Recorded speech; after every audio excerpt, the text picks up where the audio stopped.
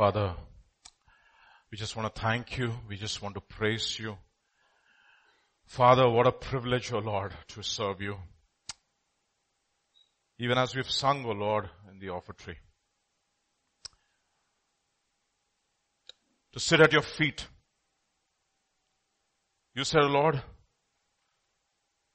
you're a strong tower, and the righteous will run into it, and they will be saved. Father, this morning we all come to you as your children. We want to sit at your feet and we want to learn of you.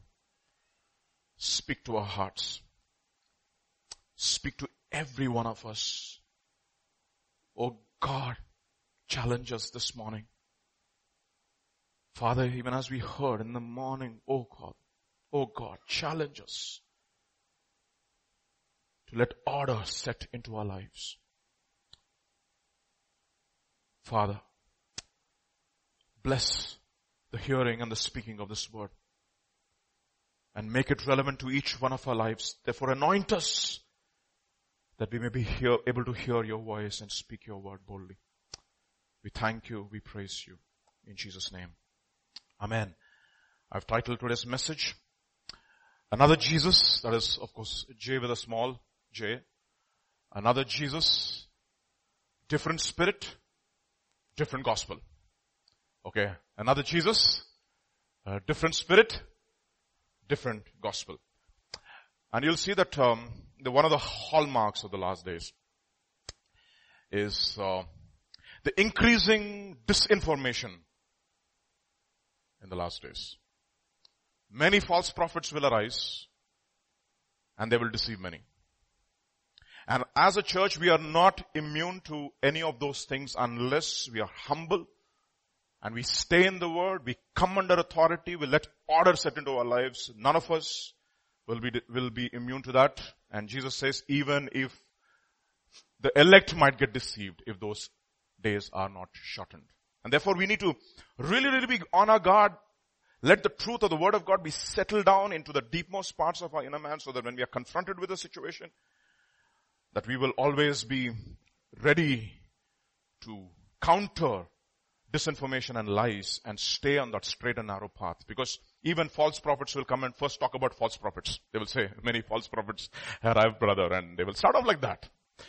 Satan is a liar and he will use the word of God to deceive us. And therefore, let us see how we can guard ourselves against this error. If you've been in this church for a while, there's one grid that we talked about quite some time back. Pastor was there. He was talking about a threefold grid that God gives us to ensure that we can be on the right track. The threefold grid. That is the word of God, the person of Jesus, and the Spirit of God. The word of God, the person of Jesus, and the Spirit of God. Everything that they say about Jesus has to be backed up by the scriptures and also by the Spirit. And everything of the word has to be backed up by the Spirit and by the person of Jesus. And everything of the Spirit should be backed up by the person of Jesus and by the word of God. And we looked at that in quite some detail some time back, years back. Derek Prince in one of his sermons, I'm not sure exactly, I think in the study of Romans, he talks about, because he was a World War veteran, Second World War veteran, and he's talking about what happened during the Second World War. There was an arms embargo against Germany. They were asked not to manufacture any arms during the war, after they lost the First World War. But however, when Hitler came into power, he ignored it and he started manufacturing arms. But he wanted it to be a secret. So he started all these factories where arms were being manufactured. But the strategy was even the workers that were working in the arm factories were not told what they were manufacturing. So how did he manage to do that? He divided the whole assembly line into different parts. And each worker would manufacture a particular part of the weapon that is supposed to be sent out of the factory. And they will come together and they will assemble it and sent out. So even the workers were told, for example, in one particular case, they were told, you know what, you're working for a baby pram making factory. You know baby prams? Okay, baby pram. So that's what the workers thought. So there were different divisions and each one was making one particular part and they had no idea what they were manufacturing. So one of those workers his wife is pregnant and she's going to deliver any time. So what he wanted a baby pram for himself. So what he did was, he said, see, he wanted to steal, he didn't want to, steal the baby pram because he knew that the assembly line was a secret thing. So what he said was, he told all of his friends in different departments, he said, you know what, steal each one part and bring it to me. And I will assemble it and I will give it to my baby. So each of his friends in the factory, they stole each part and they gave it to him. And he went home, and after 2 days, one of his colleagues and his friends was looking at him and he said, oh, what happened? Why you look so confused? Oh, how's your pram coming along? He said, you know what? I put all the things together, got them together and dismantled it, got them together, dismantled it, but every time I bring them together, I get a machine gun. I don't got a pram. He was confused. And it's exactly true with so many of the people in the world when they talk about Jesus. They say something about Jesus, and you go to the scriptures and you study and you make your own research on the truth of the word of God. You put them together. You don't get what they say.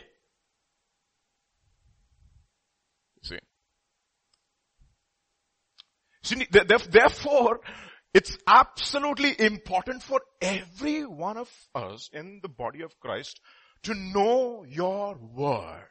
It's just not for the preachers, you see. It's for every one of us. Yesterday, pastor was talking to the pastors. He was saying, I taught my people so well that if persecution comes, everybody will be able to start their own house church. It's amazing. That is what the whole process of training in this house is, to prepare for you that one day you will be equipped and you will be able to counter false doctrine. You will be able to disciple and mentor people and lead them in the way of righteousness.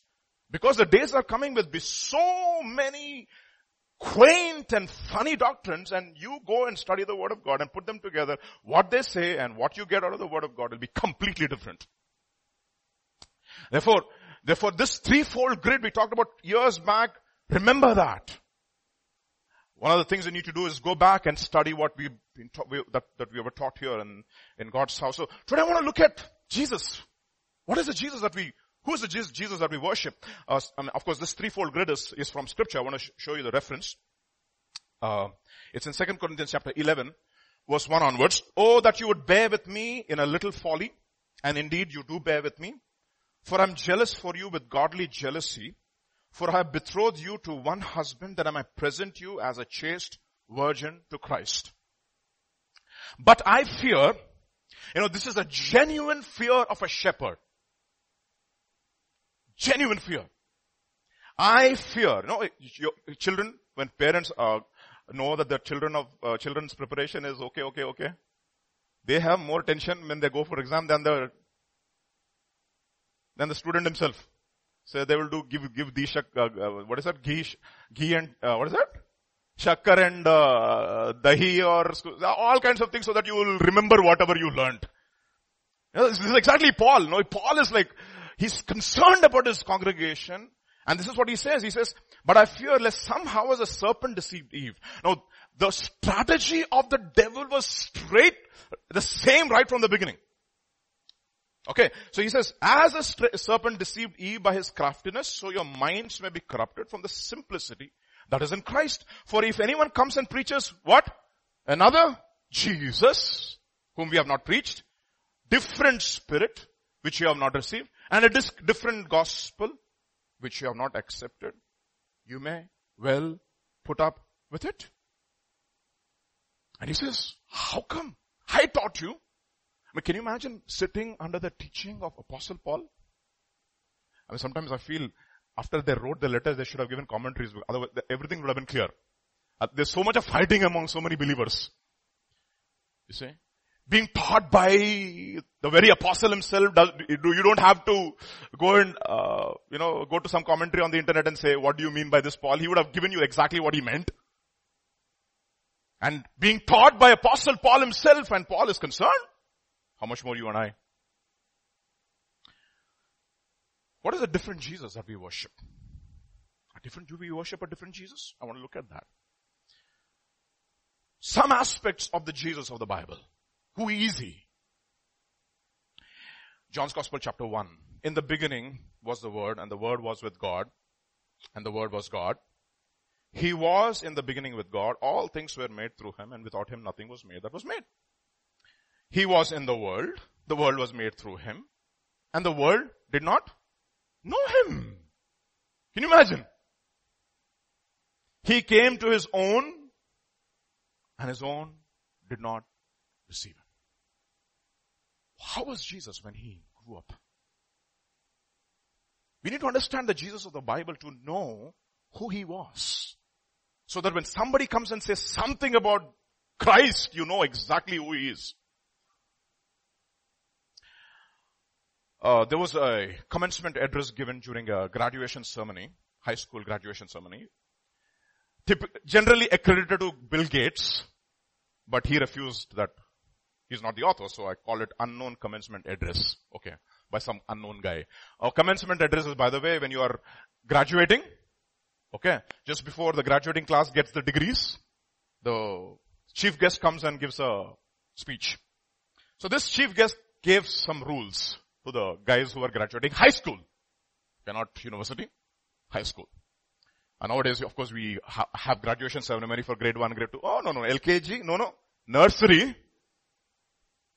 So you have graduation ceremonies for all those things, but this is high school graduation ceremony, and this man says several rules, few rules which I want to talk about. He said, rule number 1, life is not fair, get used to it. Rule number 2, the world won't care about your self-esteem. The world will expect you to accomplish something before you feel proud about yourself. Okay, interesting. Rule number 3, you will not make $40,000 a year right out of high school. You won't be a vice president with a car phone until you earn both. I mean, it's very interesting. I mean, campus, what we call as placement time, is one of the most disheartening experiences for me. One fellow will get $250,000 a year salary. Placement direct to Facebook or whatever you want. Okay. And then after the placement is over, one fellow is walking with a sad face like that in the campus, and you ask him, "Hey, what is the problem?" "Sir, that fellow got 1.5 crore package. I only got 12 lakhs. Which year are you living in? You see? I mean, this is the day and age we are living in. Rule number 4. If you think your professor is tough, wait till you get a boss. He doesn't have a tenure. Okay. Tenure means he's already permanent. Professors are not made permanent. You are under what we call as observation, probation. So if the student says, "Ye mardam gale," next, gone. And if you think that guy is tough, look at the next one. I thought flipping burgers is not beneath your dignity. Your grandparents had a different word for burger flipping. They called it opportunity.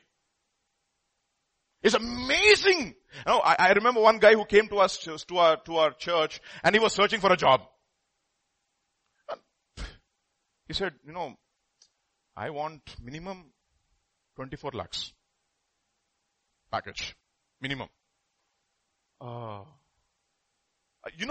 My degree, my experience, with my experience, I should be somewhere.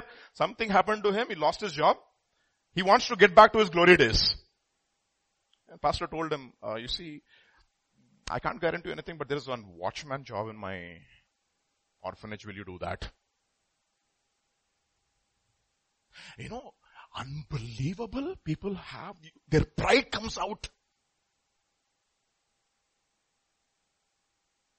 Our parents, my dad and my mom, what kind of salaries that you're talking about?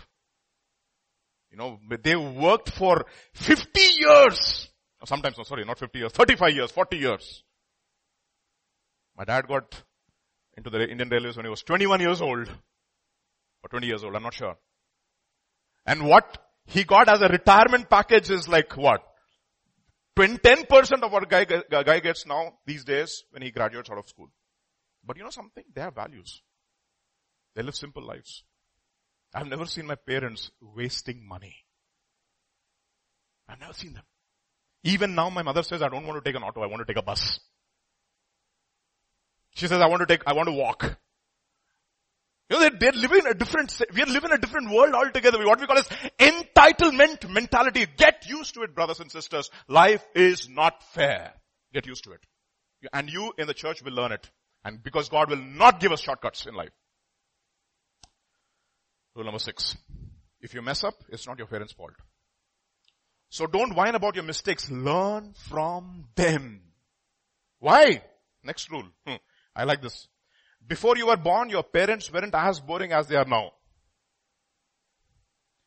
They got that way by paying your bills, cleaning your clothes, listening to you talk about how cool you are. So before you save the rainforest from the parasites of your parents' generation, try delousing the closet in your own room. I love that. And one of the things that I have to teach my children is, Abigail, Emmanuel, clean up your room. Think about it, parents. How do you treat your children?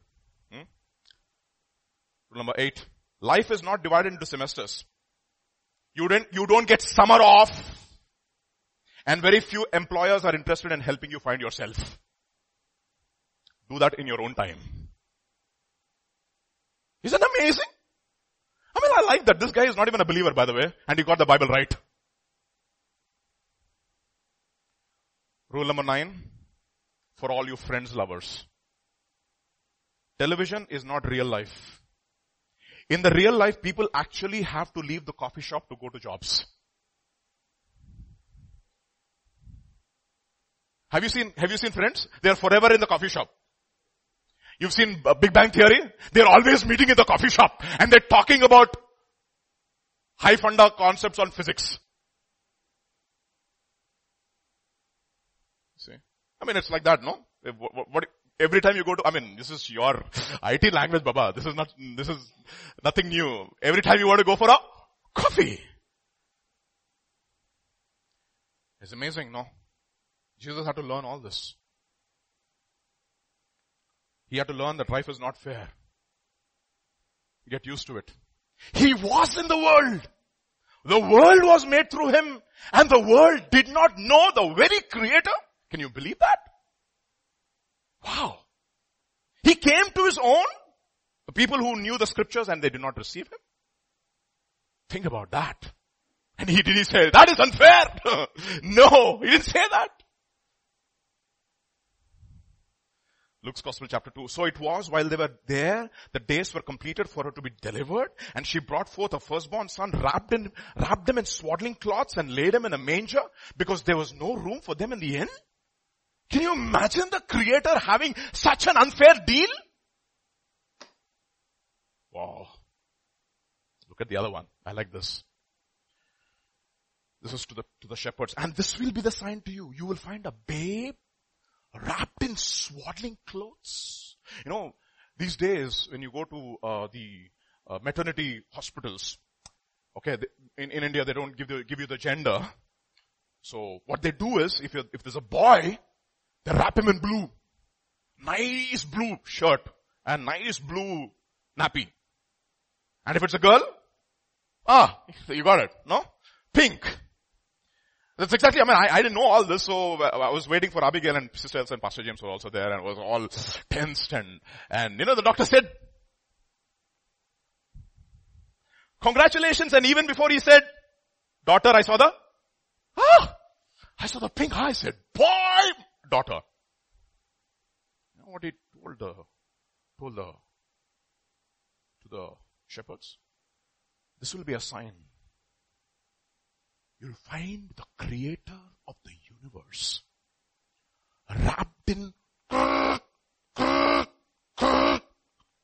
cloths.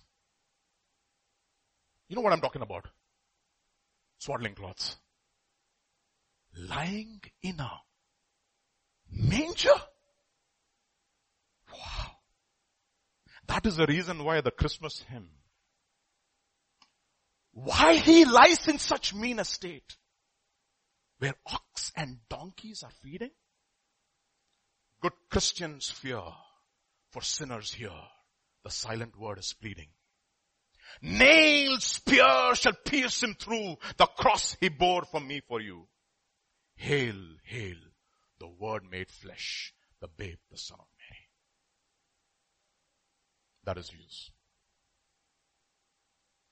But then you have a set of people who think the king should be born in the palace. They're the wise people of this world. And for the people who are wise, you know, all the wise people, you find them in universities called IIT, IIM, MIT. You know, they walk with they have a typical gait. It's what we call a snob gait.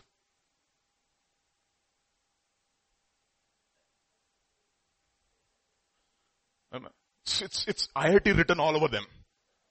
Or MIT written all over them.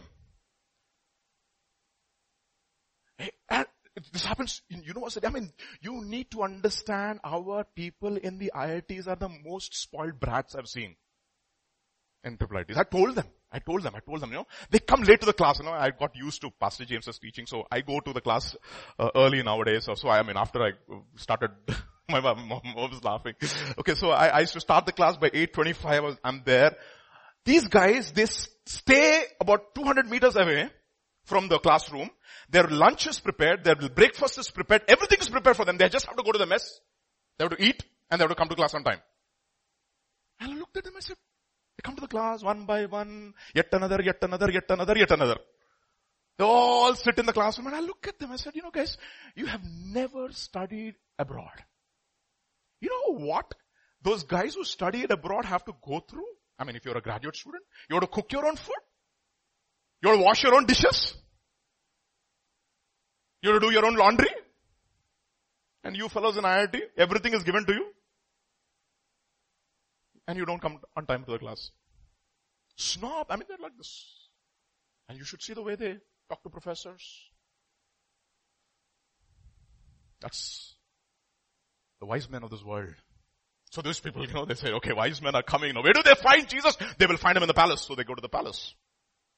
Now, after Jesus was born in the Bethlehem of Judea, in the days of Herod, the king, behold, wise men from east came to Jerusalem saying, where is he who is born King of the Jews?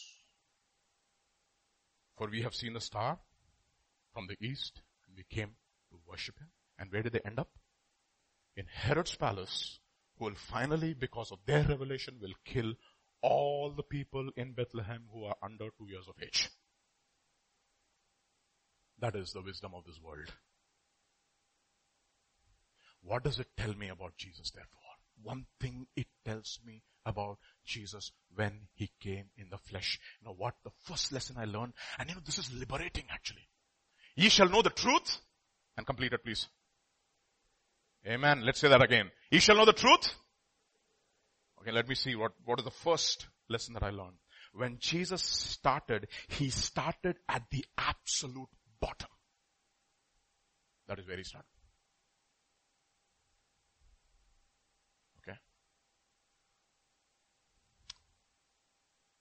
I was reading an article in Psychology Today about the entitlement mentality. This is a secular magazine, by the way. How to treat people with entitlement mentality. First of all, they have to know the symptoms of entitlement mentality. And one of the symptoms of entitlement mentality, this is Psychology Today, this is secular, this is not even biblical. You expect other people need to start at the bottom and work their way up, but you should not have to go that route. That is entitlement mentality. You know what? Jesus came And that's what he said. No, this is not fair, not fair, not fair. You hear? This is not fair. Life's not fair. If the person who had the most unfair deal in his life was Jesus. He did nothing. And he was executed for doing nobody harm and blessing everybody. Do you have that attitude? Hebrews chapter 5 verse 8. This is one of the most fascinating verses in the Bible. Look at what it says. Though he was a son, what did he do? He learned obedience. Are you serious? To the things he suffered? I always have great respect for people who come from humble backgrounds and they make it in life. And I see that even in university. I see that in university. I know the way they have their body language. I remember after we graduated, my dad and I, we finished our graduation ceremony and I was going to my mess to have my food. And my dad and I and my parents, myself and Justin were walking into the mess. One of my students from Madhya Pradesh, North India, from a village background. He came to me. I was stunned, completely taken aback. And he said, Pailagu sir. I was like, Kaise ho aap? Aiye, betiye. I saw that. I said, and you see people from cities? They have respect, no? He learned obedience to the things that he suffered. Colossians 1, verse 16 onwards. Who is this person who learned obedience? For by him all things were created that are in heaven, that are on earth, visible, invisible, whether thrones or dominions or principalities or powers. All things were created through him and for him, and he is before all things, and in him all things consist. And when he came as a son, he learned obedience through the things that he suffered. Do you know this Jesus? Do you know this Jesus? Do you know him? Another passage of scripture. Look, this is Isaiah 50. Pastor was talking about pray over your children that they'll not make a fuss early in the morning. I have to add some more to it. Spank your children if they create a fuss every day in the morning. Why only on Sundays? Why? Discipline them. Let them know. Look at what it says. This is the Son of God. This is Isaiah chapter 50 verse 4. The Lord has given me the tongue of a disciple, that I should know how to speak a word in season to him who is weary. He awakens me morning by morning. He awakens my ear to hear as a disciple. That means he was what? This is what I learned. One of the truths that I learned. He was subject to strict discipline. Strict. Morning by morning. No options for you. Flavored milk option is also there for us. You see. I'm not saying that you should not use, but think about it, no? Think about Jesus and think about our son. Some people say, I'm just kidding. I'm just using this as some slightly off tangent, but if people say husband and wife will say, if my husband were like Jesus, it would have been great. Really? I'm telling you something. If husband were like Jesus, you would not survive in that marriage. You will say, I want out.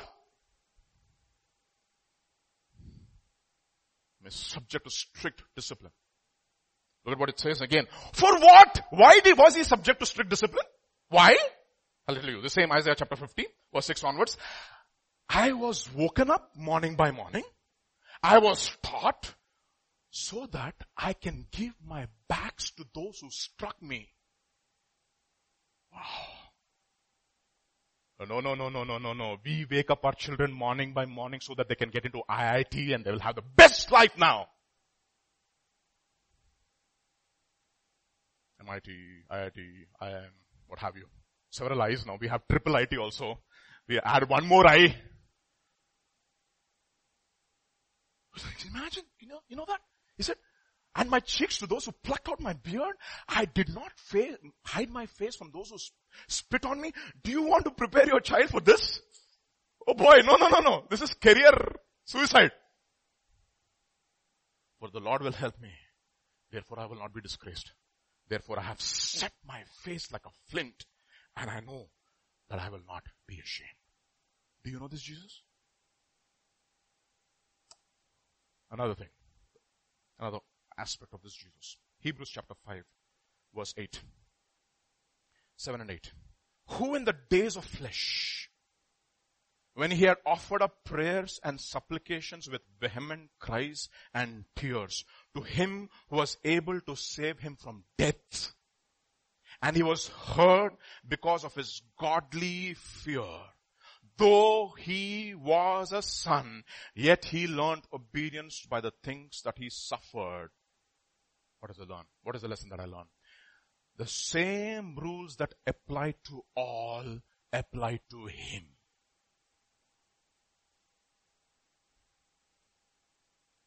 You know something? You come to a school, one of the constant challenges that I as a parent have in my school is to treat my daughters at the same level as other students. So what we do is sometimes we are more tough on our own daughters so that we don't. But this is exactly what God was. He was toughest on his own son. He would not even, he said, he who did not spare his son, meaning this son who's absolutely holy, absolutely obedient, absolutely humble, absolutely meek, absolutely kind, he would not spare him. He would not spare him. You know, this principle, by the way, is there in every organization. Okay, I'm including the church. For example, let me tell you something. Therefore, if let us say you have in an organization or an office, you have a manager and 3 employees. One of them is the most hardworking and 2 of them are not. Okay? Now tell me, as a manager, to whom will you give the most work? Why don't you spare him?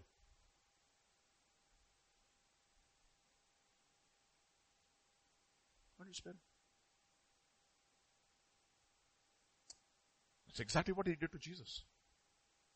That's the reason he says, abide in me. Unless you abide in me, you will not bear fruit. And those who bear fruit, I will do what? Prune so that you bear more fruit. He said, I'm not going to spare my son. I'll be absolutely unfair to him so that I can be absolutely fair to you. Do you know this Jesus? You know how he was born?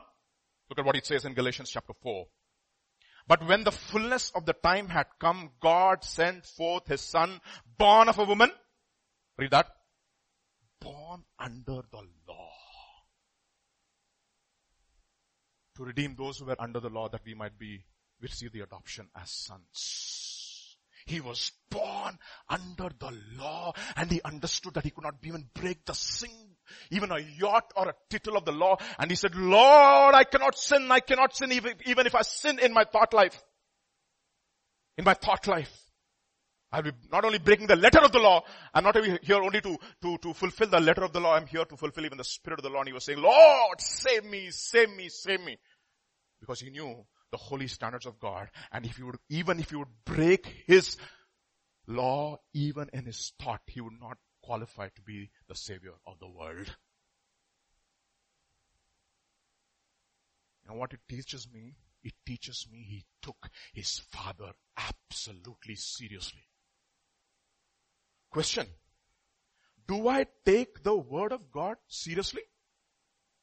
You know, that's exactly how Satan comes and tempts. Has God really say?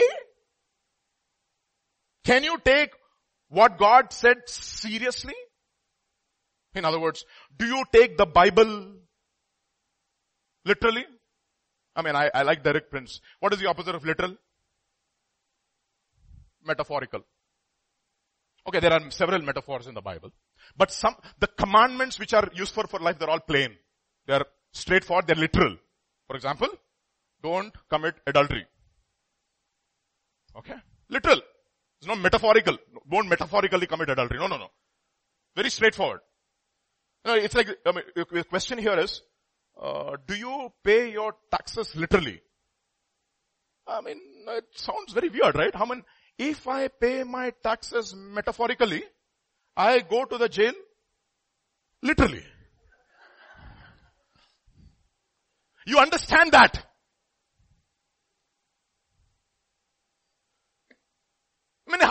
How can we come to these conclusions? This as plain as day.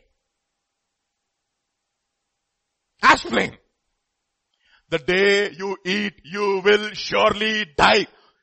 Metaphorical? No, no, no. Literal command. Literal command. We try to allegorize the Bible just to give, justification for our own idolatry and sin. See? He was a one who feared God like anything, though he was his son. Do you know that Jesus? Or do you know a different Jesus? Honor your father and mother, and it will go well with you, and you will live long in the land the Lord your God gives you. And that's exactly one preacher literally took as a command. And she came to us in a youth meeting. She looked at us. Many of you fellows, you do not honor your father and mother. By this time you should have dropped dead. Literally. You're living on borrowed time. That's what she told me. That's it. All defenses gone. I fell flat on my face before God. Do we have the fear of God in this generation? Do we know that God means what He says? Isaiah chapter 11 verse 2, look at what it says about Jesus. The Spirit of the Lord shall rest upon Him. The Spirit of wisdom, the Spirit of understanding. We love wisdom, we love understanding, we love counsel, we love might, we love knowledge. But how about measuring in the fear of the Lord? And His delight is in the fear of the Lord. His delight is in the fear of the Lord. Do I take the word of God seriously?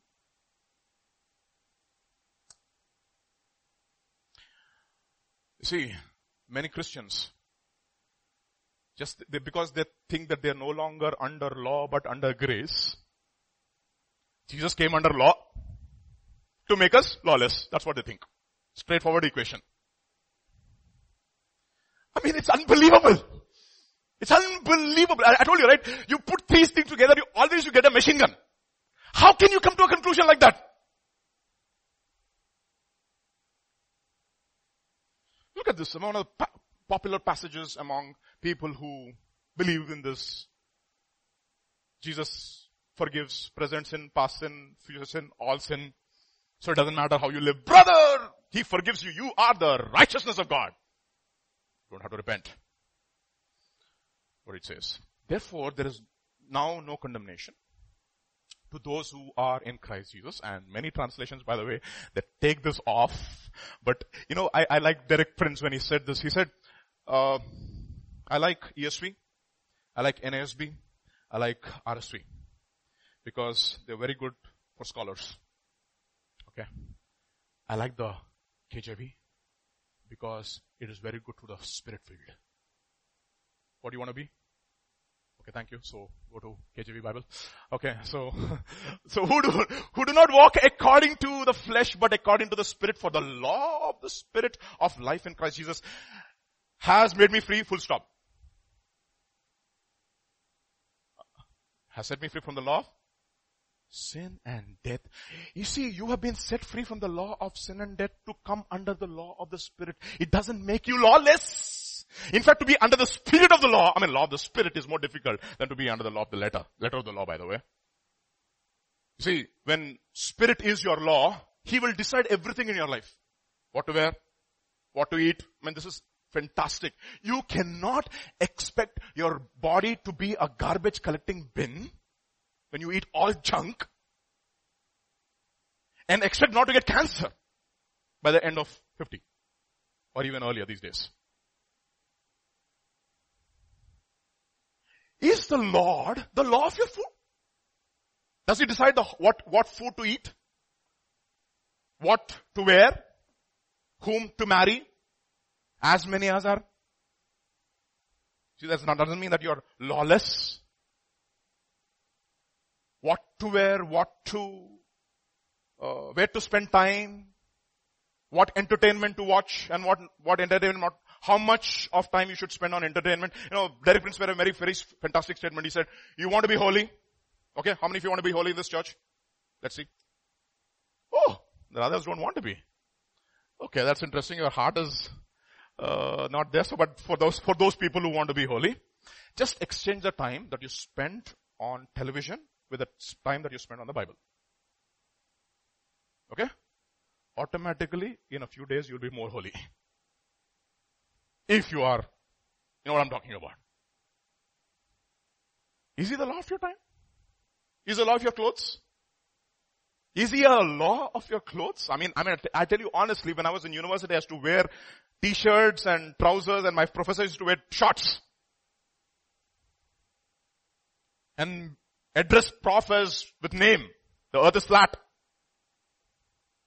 Okay, we will believe in a flat earth. Okay. It's interesting, right? We believe in a flat earth in universities. See, there's no hierarchy, but when it came to ministry, everything changed in my life. Everything. And today pastor looked at me and he said, Vijay, striped shirt? I said, Pastor, is it okay? Yeah, it's okay, no problem. Thank you. You see, I want to know. I gave to my laundry fellow to wash my clothes, and that fellow put starch on this, just to ensure that I dress proper. I want to make him the Lord of everything in my life. That's exactly how Jesus lived. He came under the law. How much more you and I? Do you know that, Jesus? Do you take the word of God seriously? Do not be deceived.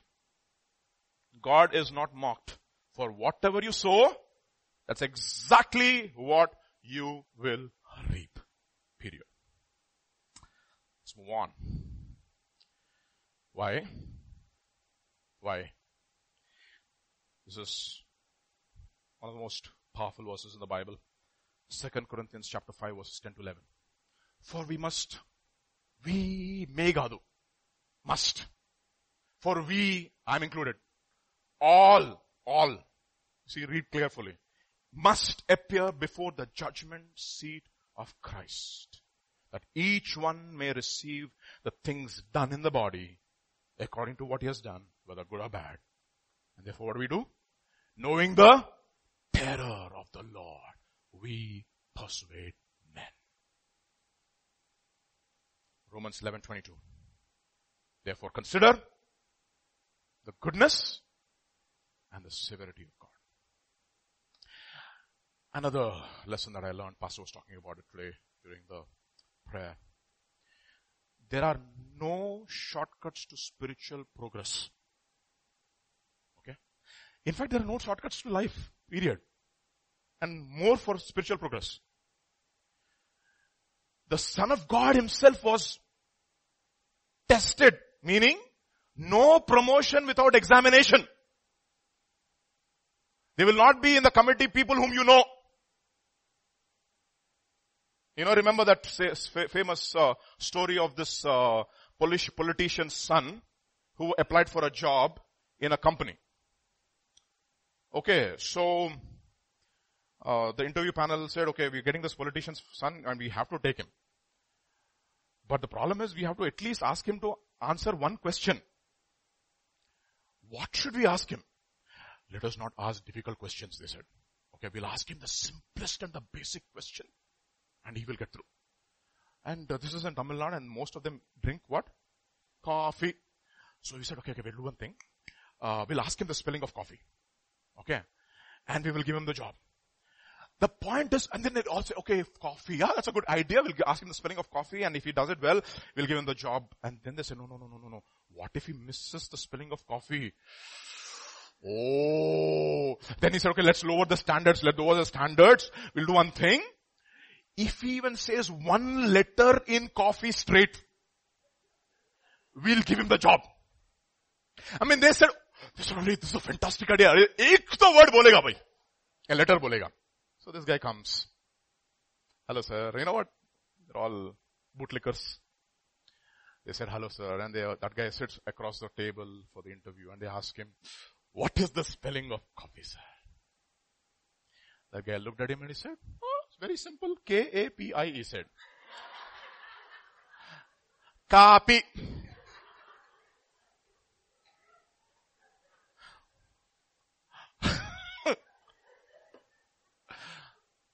And they were bamboozled. What do I do now? That's exactly what has happened even in schools these days. We dumb down our exams more and more and more. What we call as cut-off reduction. And that's exactly what happened during MSET, when the number of engineering colleges increased. There were so many seats, more number of seats than children. They said, Baba, cut down. Let's bring the mark down and lower and lower. If even at least he's pass one backlog, let him in. You know what? For Jesus, every point he was tested and then promoted. Do you know that Jesus? Do you know him? I tell you honestly, if you know this Jesus, if you come to the ministry, you will be liberated. You will do any job that is asked of you. Cheerfully. He was tested. Look at what it says. Immediately coming from the water, he saw the heavens open. 30 years of being tested at home. Parting on the Spirit descending upon him like a dove, and then a voice came from heaven, you are my beloved Son in whom I am well pleased. Immediately the Spirit drove him into the wilderness, and he was there in the wilderness for 40 days, tempted by Satan. The word tempted is tested by Satan, and every time you know how he overcame. It is written, it is written. Oh, Satan said, it is written. He said, it is also written. He learned his Torah for 30 years. Can you imagine Jesus going to the synagogue, at the temple, sitting under rabbis? Can you imagine the guy who wrote the Torah sitting under teachers, asking questions? Do you have questions? Tested. Yeah, I don't think that Jesus was given an incredible brain. I don't think so. And you would say he was genius. No. He was given a normal mind. Simple. And that is what we got cultivated. He surrendered that to God. He was tested. Immediately the Spirit drove him into the wilderness, and he was there in the wilderness for 40 days tempted by Satan. And then what happened? After that, what happened? Luke's Gospel chapter 4 will talk about this. Now when the devil had ended what temptation? Every temptation, he departed from him for an opportune time. It did not end there. It's going to go all the way to the cross. If you are really the Son of God, come down and we will believe. He could have come down. He said, no, Father, forgive them, for they do not know what they say. Then Jesus returned in the power of the Spirit, and the news of him went through all the surrounding region. He was tested in every area. Let me tell you something. There is no promotion in God's kingdom without testing. Without testing. You have to be tested. That is the reason why it says, do not grow.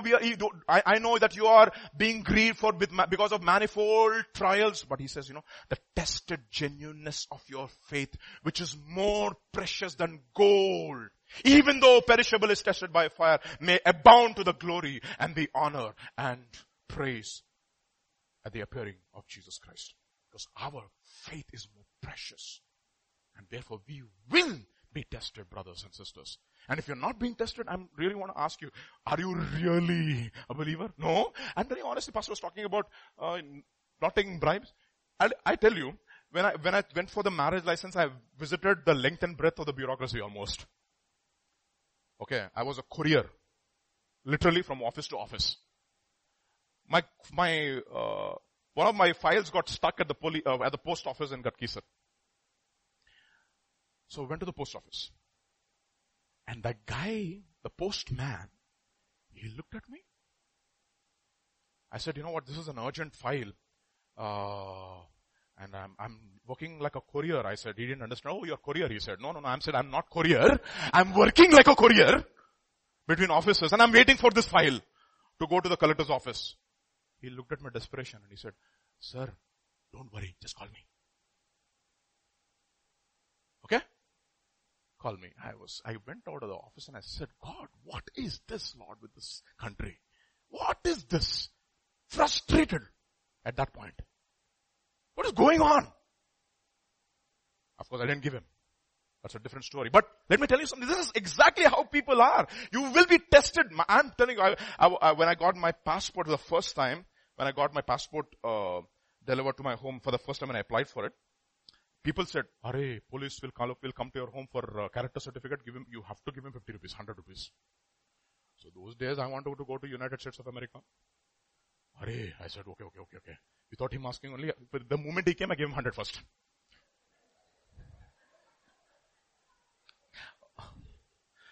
Because I was so desperate. My dad was like frustrated with this fellow. Intranika, Pichendra, US pitch. What is this? Then of course I went to Canada, came back to India, and this time my passport got expired. I had to renew. I said, boy, I got to renew. No, this time I was a believer. And sufficiently strong at that. I applied for the passport and a Tatkal scheme. I got the passport. This time you get the passport first and then the verification happens. I got the passport. 2 days later, the police officer calls me. He said, I've been searching for your home. When they put you on the back foot so that, I've been searching for, where is your home? Then I said, sir, you wait there, I will come. I went on the bike, I took him on the bike, I came back to my home, and I put him, I sat him down, I showed him all my documents, gave him lime juice this time. I didn't, because it was hot, I didn't want to bribe, I just wanted to be kind to him. And then he looked everything and he said, oh, very good. And he was very happy with the hospitality and he thought he's going to get a nice, whatever. And then I went into the elevator. I said, I took him out of the home. I said, manam lift lo chusukunam sir. Dekh lenge, lift mein. So I got into the lift. My heart was beating against my chest and I said, what do I do? I looked at him and I said, sir, dekh lenge sir. Jitna bhi hai, mara fees. Okay. I looked at him and I said, sir, I'm a Christian. Okay. I didn't know what to say. I didn't want to say you sinner. I didn't want to say that. I said, sir, I'm a Christian. If I give you a bribe, you will be okay. My God will punish me. And he looked at me. Your God will punish you? Oh, no, sir. No, sir. No. I'll come and give. No, you don't have to come. I'm going. And he left. It was a Hindu police inspector. Second time, see, I stayed in 2 different places. One was a Muslim locality, another was a Hindu locality. The Hindu came, I told him this, and the next time because in 1 year I stayed in 2 different places, so I had 2 police verifications. So this were also called. From Tolichoki. So I went. Everything over. Hamara fees de do. Sir, मैं Christian हूँ, I cannot give. आप force करेंगे तो मैं कुछ नहीं कर सकता. हम force नहीं करते, हम जाते. And he went.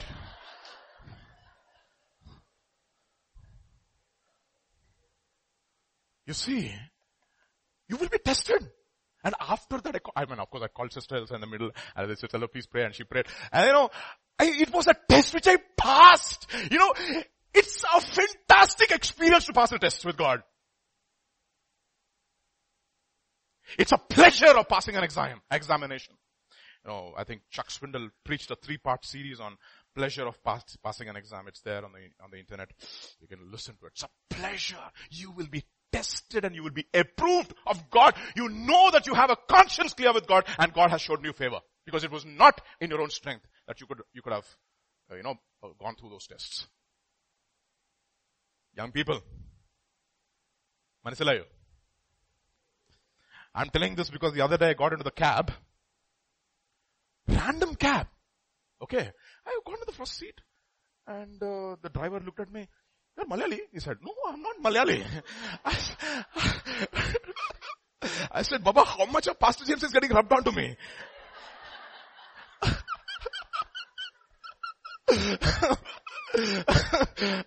See, unbelievable. Okay. You see, this is the Jesus, by the way. He was tested. And you'll also be tested. And let me tell you, because he tested and he passed every test, you know what he says? I empathize with tests that you're going through. Every test that you're going through. You're going through abuse? I know what it means to be abused. You're going through betrayal? I know what it means to be betrayed. You're going through heartache? I know what it is to go through heartache. You're going through loss? I know what it is to go through loss. Hebrews chapter 4 verse 15. For we do not have a high priest. It's a negative. Who cannot sympathize with our weaknesses, but was in all points tested as we are, yet without sin. Wow. What an awesome God we have. Amen. Amen. What a savior. And because of that, the promise, for in that himself he has suffered being tempted. He is able to aid those who are being tempted. He knows exactly what the power of sin is. The strength of sin is. And he overcame every bit of it. And he says, you know what? Because I have overcome, you can also overcome. And you can sit with me on my right hand and reign with me. Do you know this Jesus was tested in every area? Do you know him? There are shortcuts. There are no shortcuts to success, my dear brothers and sisters. There are no shortcuts to spiritual progress. Did you get that? Look at what Matthew chapter 7 verses 13 to 14 will say. Enter by the narrow gate. For wide is the gate and broad is the way that leads to destruction. And there are many who go in by it. Narrow is the gate and difficult is the way which leads to life, and there are few who find it. You know, the Message translation gives it fantastically. This is Eugene Peterson who wrote the Message translation and who lost the message later on in life. Look at what it says. This is Eugene Peterson's Message translation. All you cat goers who are writing cat exam, this is for you. But you didn't get it, okay? Let me just explain that, okay? Don't look for shortcuts to God. The market is flooded with surefire, easygoing formulas for successful life. Okay? How many of you go for CAT? How many of you try to go to CAT exam? You know, if you're writing CAT exam, okay, somebody is here. You know, there's a quant exam, quant part. And all the IITians are good at it, okay? But those people who come from non-technical background, they struggle with quantitative analysis. So they go to coaching. In coaching, that fellow is giving shortcut after shortcut after shortcut after shortcut after shortcut. Or this shortcut, third shortcut, fourth shortcut, fifth shortcut. And you'll say, okay, shortcut. You'll memorize all the shortcuts. Because you don't want to go through the process of how he got the, you see, how he got the shortcut. You don't want to go through that pain. Okay, he said, give me the shortcut. Okay, so you meditate upon the shortcuts and you go to the exam. And then brainwave happens, and that's exactly what happened to me today. I opened the trunk, I put the stuff in the container, and in the trunk, and I put the key also in the trunk, and I closed the door. And I'm like, what did I do? Oh, I put the key in the trunk. Because there's a formula for everything. How do you take the giraffe out of the fridge? Formula. Open the door, take the giraffe out, close the door. That's formula number 1. How do you put the giraffe back into the refrigerator? Open the door, put the giraffe, close the door. Formula. How do you put the elephant into the refrigerator? Open the door, take the giraffe out, put the elephant, close the door. Okay, these are the formulas you learn in CAT exam. CAT coaching center, and you go to the exam. What happens? Gone. This formula, that formula, that formula. This is exactly what happens to so many students because they try to learn shortcuts without knowing how they got the shortcut. And that fellow, he knew, agree. I mean, he look at the formula and say, He knows it exactly, no? But you give him all the money and you flunk the CAT exam. You see, there are no shortcuts to spiritual life. There are nothing shortcut. This is a long cut only. Okay, let's move on. Romans chapter 5 verses 3 to 4. Why is this important? Why does God take us through this long process of testing? Because you know what God is more interested in? He's interested in character. Just not character. Proven character. Got that? What character? Proven character. Look at what it says in Romans chapter 5 verses 3 to 4. And not only this, but we also exult in tribulations, knowing that tribulation brings about perseverance. Perseverance, proven character. I love that. And proven character, hope. This is the New American Standard Version. Look at what the message says. We'll say. Look at what the message says. Message says, virtue of steel, he talks about. Look at what happens. This is Joseph's life. This is Psalm chapter 105 verses 17 to 19. He sent a man before them, Joseph, who was sold as a slave. They hurt his feet with fetters. He was laid in irons until the time that the word came to pass. The word of the Lord tested him. That's what exactly Pastor was talking about yesterday. He was saying, you know what? He went till Shechem. That was a test. And from Shechem to Dothan. That is where the appointment of God was. And the appointment of God was not like your appointment letter. It was an appointment with suffering for slavery. 13 years of intense testing so that he would be given a temporary crown. How much more you and I for an eternal crown? Did you get that? Another thing about Jesus I want to learn, I want to introduce to you if you don't know. He is a what king? Servant king. I love that. It's a fantastic promise about Jesus which gets fulfilled in the Bible in Matthew chapter 2 verse 6. It's a beautiful promise. Look at what it says in Matthew chapter 2 verse 6. But you, Bethlehem, in the land of Judah, are not the least among the rulers of Judah, for out of you shall come a ruler. But what will he do? Will he rule? Who will? Shepherd. I love that part. See? Out of him comes a ruler who will not rule, but he will shepherd his people. You know, one of the things that I heard about a shepherd, I'm not sure how true this is. This is what I heard. But I like the spirit behind the analogy. So I'm using that spirit behind the analogy. Whenever a sheep doesn't listen to the shepherd, you know what does the shepherd do? He breaks the leg of the sheep. Okay? That's what he disciplines the sheep. But then you know what he does? He joins it, puts a cast or whatever, and then he puts it on his shoulder, and goes about until it gets healed. And all the time the sheep will be growling and complaining, my hurt, but you will never see the shepherd carrying him in his arms. You know, some of you are going through a hurt. God broke you. Because of some disobedience, I don't know. Or maybe you were obedient like Joseph, and God broke you. And you're saying, Lord, my hurt. That's what, Elisha's, you remember Elisha and the Shunammite woman? The son of the Shunammite woman said, my head. And you're saying, my hurt, Lord, don't you see what I'm going through? And the Lord will tell you, don't you see on whose shoulders you're on? Don't you know? I'm your shepherd.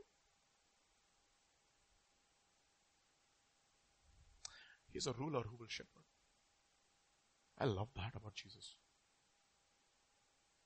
I know many of you are going through intense testing. I mean, sometimes I don't even, when I hear stories, I'm like, oh Lord, what they're going through, not even 1% have gone through in my life. But let me tell you something. I know a ruler who's a shepherd.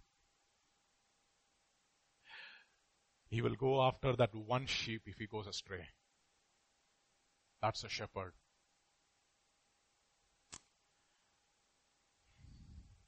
And this is what he tells his disciples in John's Gospel chapter 13. So when he had washed their feet, taken his garments and sat down, and he said to them, do you know what I have done to you? You call me teacher and Lord. Everybody likes to be called teacher.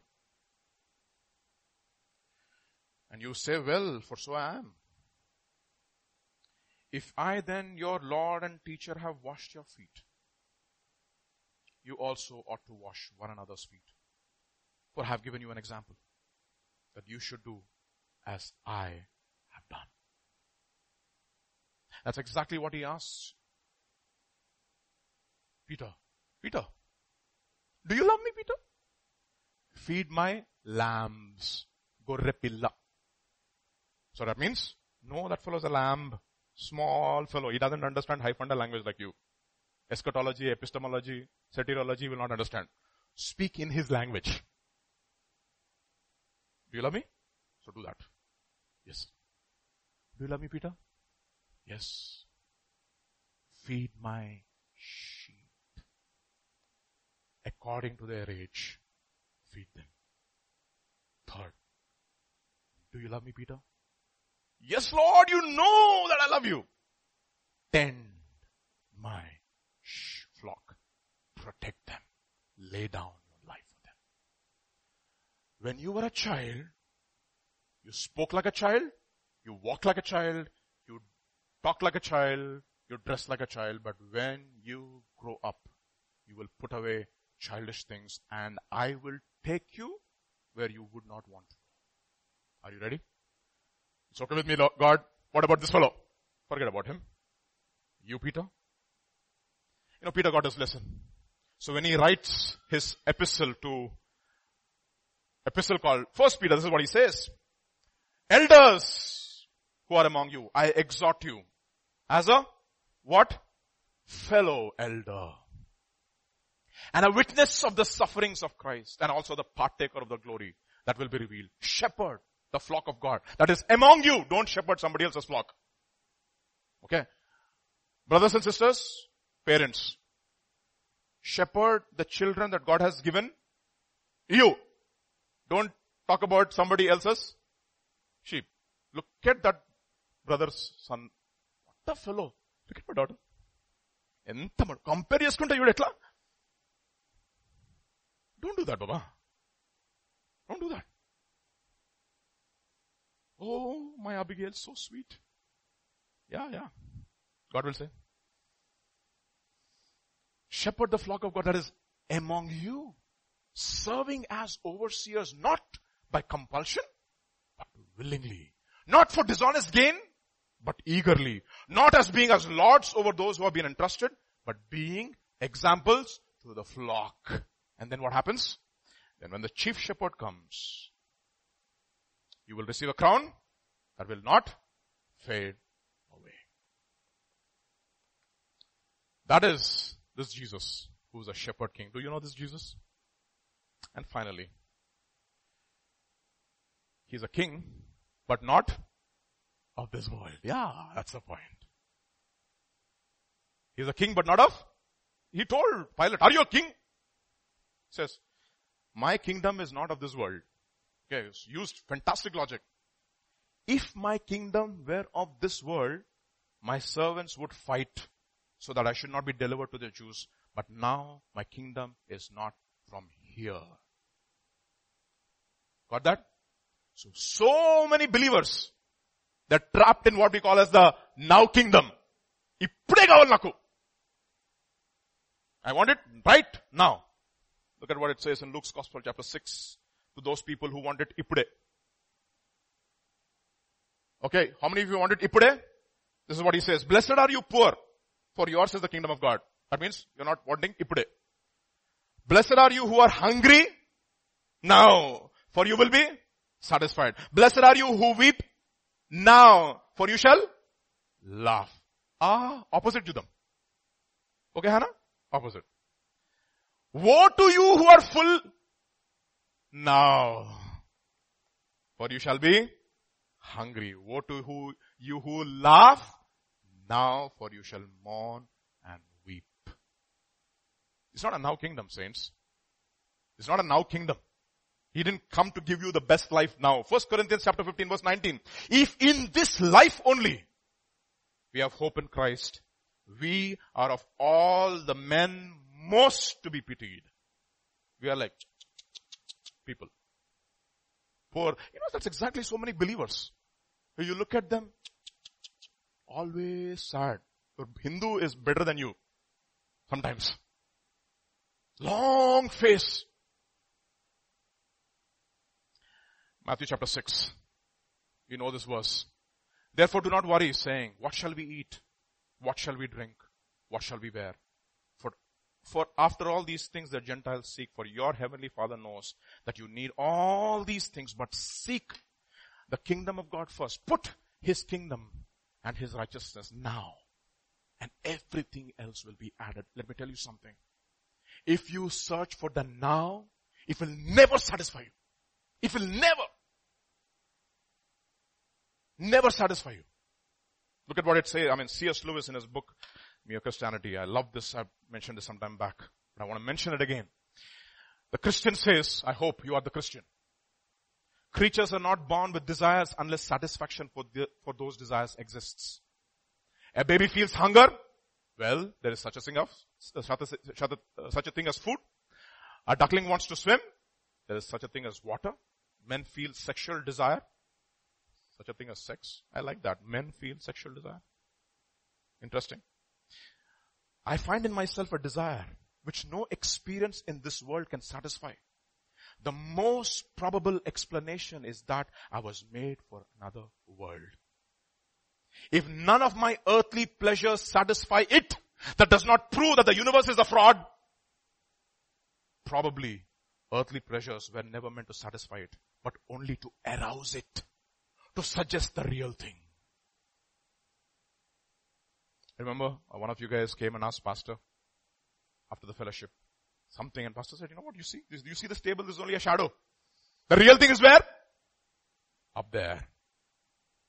Colossians chapter 2 verse 16 will say, let no one judge you in food or in drink or regarding a festival or a new moon or a Sabbath, which are a shadow of the things to come, but the substance is of Christ. That is the reason why faith is the substance of the things hoped for and the evidence of the things not seen. You see, that is faith. Because you are not living for this world, you're living for another world. Your citizenship is not here. You're delivered. You know what an incredibly fantastic truth it is. It frees you to be a giver. It frees you to love. That is the gospel. That is the gospel. There's no other gospel other than this. This is the gospel. This is the gospel. Therefore, what is the gospel? What is the gospel? How can I live like this? It is impossible to live like this. That's what you will say. And you said it right. Jeremiah chapter 31. You know what God will say? Behold, the days are coming, says the Lord, when I will make a new covenant with the house of Israel and with the house of Judah. But this is the covenant that I will make with the house of Israel after those days, says the Lord. I will put my law in their minds and write it on the tables of their hearts. And I will be their God, and they shall be my people, and everyone will know him, from the least to the greatest. What an awesome privilege of the new covenant. That is the gospel. Did you hear this gospel? God can actually write his law in the deepmost parts of your heart and cause you to walk in his ways. Every other gospel which frees you from that is a false gospel, my dear brothers and sisters. No more shall every man say, teach his brother. Every man has brothers saying, know the Lord, for they shall all know me, from the least of them to the greatest of them, says the Lord, for I will forgive their iniquity and their sin I will remember no more. That is the gospel that he will write. But how is he going to write his law in the deepmost parts of my heart unless he comes onto my side? You know how God comes onto my side? He takes my sin upon himself on the cross. That is what Paul will say. in 1 Corinthians chapter 15. Christ Jesus died for sins according to the scriptures. He was buried according to the scriptures, and he rose again for your justification according to scriptures, so that God can be upon your side and he can write his law on the deepmost parts of your heart and cause you to walk in his ways. And I'll tell you, this is a fantastic illustration that C.S. Lewis tells in his book Mere Christianity. It's like this mother who's teaching alphabet to his daughter and son. What does he do? Take the palka, take the balpam. Okay? R-I, so what, she will not write A. So mother will write like this. A. Trace it. You know what happens, no? Young child will go all over the place like this. Then what the mother does? Catches hold of the balpam. Who's writing? Mother is writing, but who also is writing? The daughter is also writing. That's exactly God will do. You know what God will do? He'll take the pencil of the Holy Spirit and he will start writing his law in the deepmost parts of the heart. And so, this is how I overcame. This is how I overcame. This is how I stopped. You can stop lying. He never lied. This is how you can stop cheating. This is how you can love. This is how you can stop being jealous and envious, etc., etc., etc. That is the gospel. And every other gospel, every other spirit, and every other person who does not introduce you to this Jesus is a false gospel, my dear brothers. And this evening, morning, I just want to ask you, I just want to finish early today. Ask you this question. Do you know this Jesus? Or do you live in this age of entitlement mentality? Life is not fair. It was never fair with Jesus. He went through it all so that you and I can learn through the power of the Holy Spirit to be like him. He is our salvation. He is our reward. He is our God. And he will come and write his law upon the tables of your heart and cause you to love him. That's exactly what Deuteronomy chapter 30 verse 6 will say. It says, the Lord God himself will circumcise your heart so that you can love him with all of your heart, with all of your soul, and with all of your strength. Let's worship for a few minutes and then we will pray.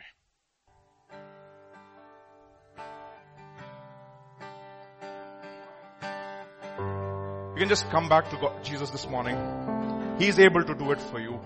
Whatever situation you're going through, brother, sister. He is a shepherd who understands what you're going through and he is carrying you on your shoulders. You can just raise your hands and say, Lord, I surrender. I surrender, O Lord, my situation to you. Lord, I know now, Lord, that you have gone through every test that I'm going through. And much more worse.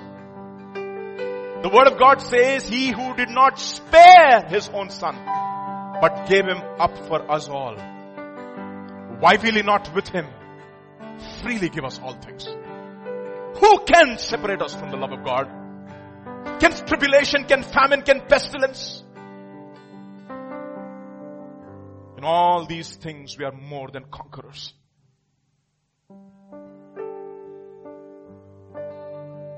Who can condemn? Who can bring any charge to God's elect? It is God who justifies. It is God who intercedes. It is a God who is for us. And he's a God who is with us. And therefore, sin will not have dominion over you. And you will be able to overcome every sin and every trial and every test that comes your way. Oh Lord. Speak to our hearts this morning even as we worship you, Lord. Yes, salvation belongs to our God, who sits upon the throne, and unto the Lamb praise and glory, wisdom and power, honor and power and strength be to our God forever and ever. Be to our God forever and ever.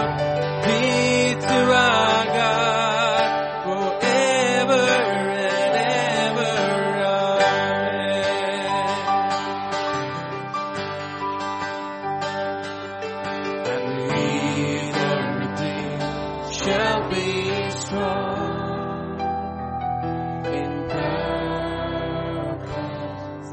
and unity, declaring out loud praise and glory, wisdom and thanks, honor and power and strength be to our God forever and ever. Be to our God forever and ever. Be to our God forever and ever. Amen. Paul says in the last days, fierce times will come. Men will be lovers of themselves, lovers of pleasure, lovers of God. And in the book of Daniel it says, only those who know their God will do mighty exploits. And Timothy, Paul will say, the foundation of the Lord is sure. The Lord knows who are His. And everyone who names the name of Christ, let him depart from iniquity. And this morning, God is challenging us, young people over here especially, young and old, but especially young people. He's challenging this generation. Will you be a person who will follow the real Jesus? Or have you made a Jesus of a figment of your own imagination?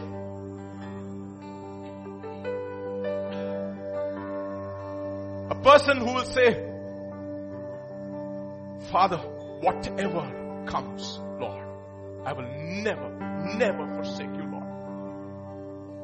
I will never leave you. I cannot do it in my own strength, but Lord, I want to cling to you. There's going to be a wave after wave of deception that will come in these last days. Unless we know Him. Just not in our knowledge, but as a person in a relationship. In a relationship. The prodigal son came to his senses. He talked to himself.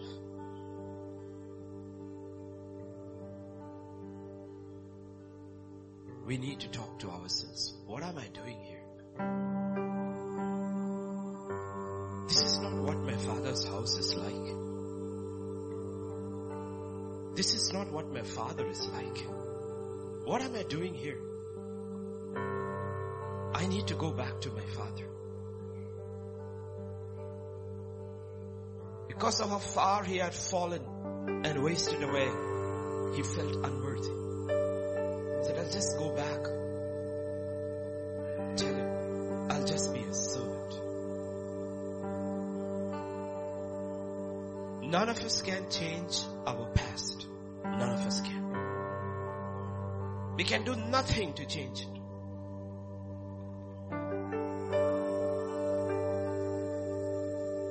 But the only thing the father looked for was the son to come back to him. That's all he looks. Today's your day. Just come back to the Father. He didn't listen to the son's prepared speech.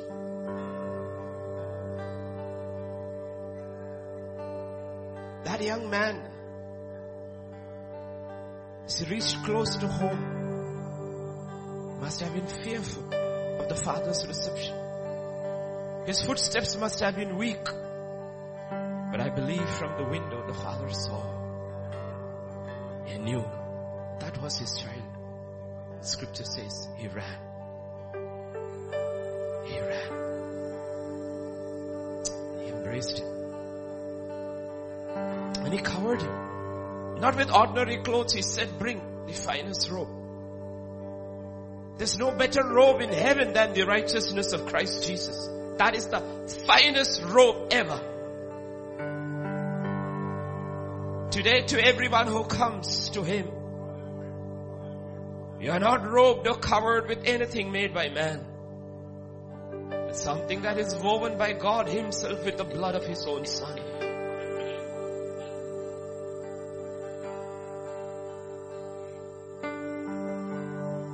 Oh Father, you know each one, and you loved him.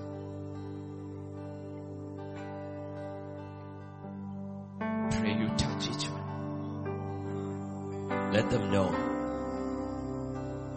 Let them go today with the assurance they are forgiven. They are accepted in the beloved. You have seen their steps. As you saw the steps of your son, the prodigal son, you've seen them. You've seen their hearts. I pray the blood of Jesus will cleanse. The Holy Spirit will sanctify and will give them strength. That every iniquity that causes you to sin be broken in the name of Jesus of Nazareth. For it was put upon him 2,000 years ago. You don't have to carry it anymore. The load was put on him. His back was broken. The blood was shed. His palms were pierced so that we could walk away free. Not only from the penalty of sin, but even break the power of sin over our lives. Be set free today in the name of Jesus of Nazareth. Be made whole in Jesus' name. Cover them, Lord. Bless them, Lord. Strengthen us, Lord. Empower us, Lord, so that we may go out. Joy of the Lord.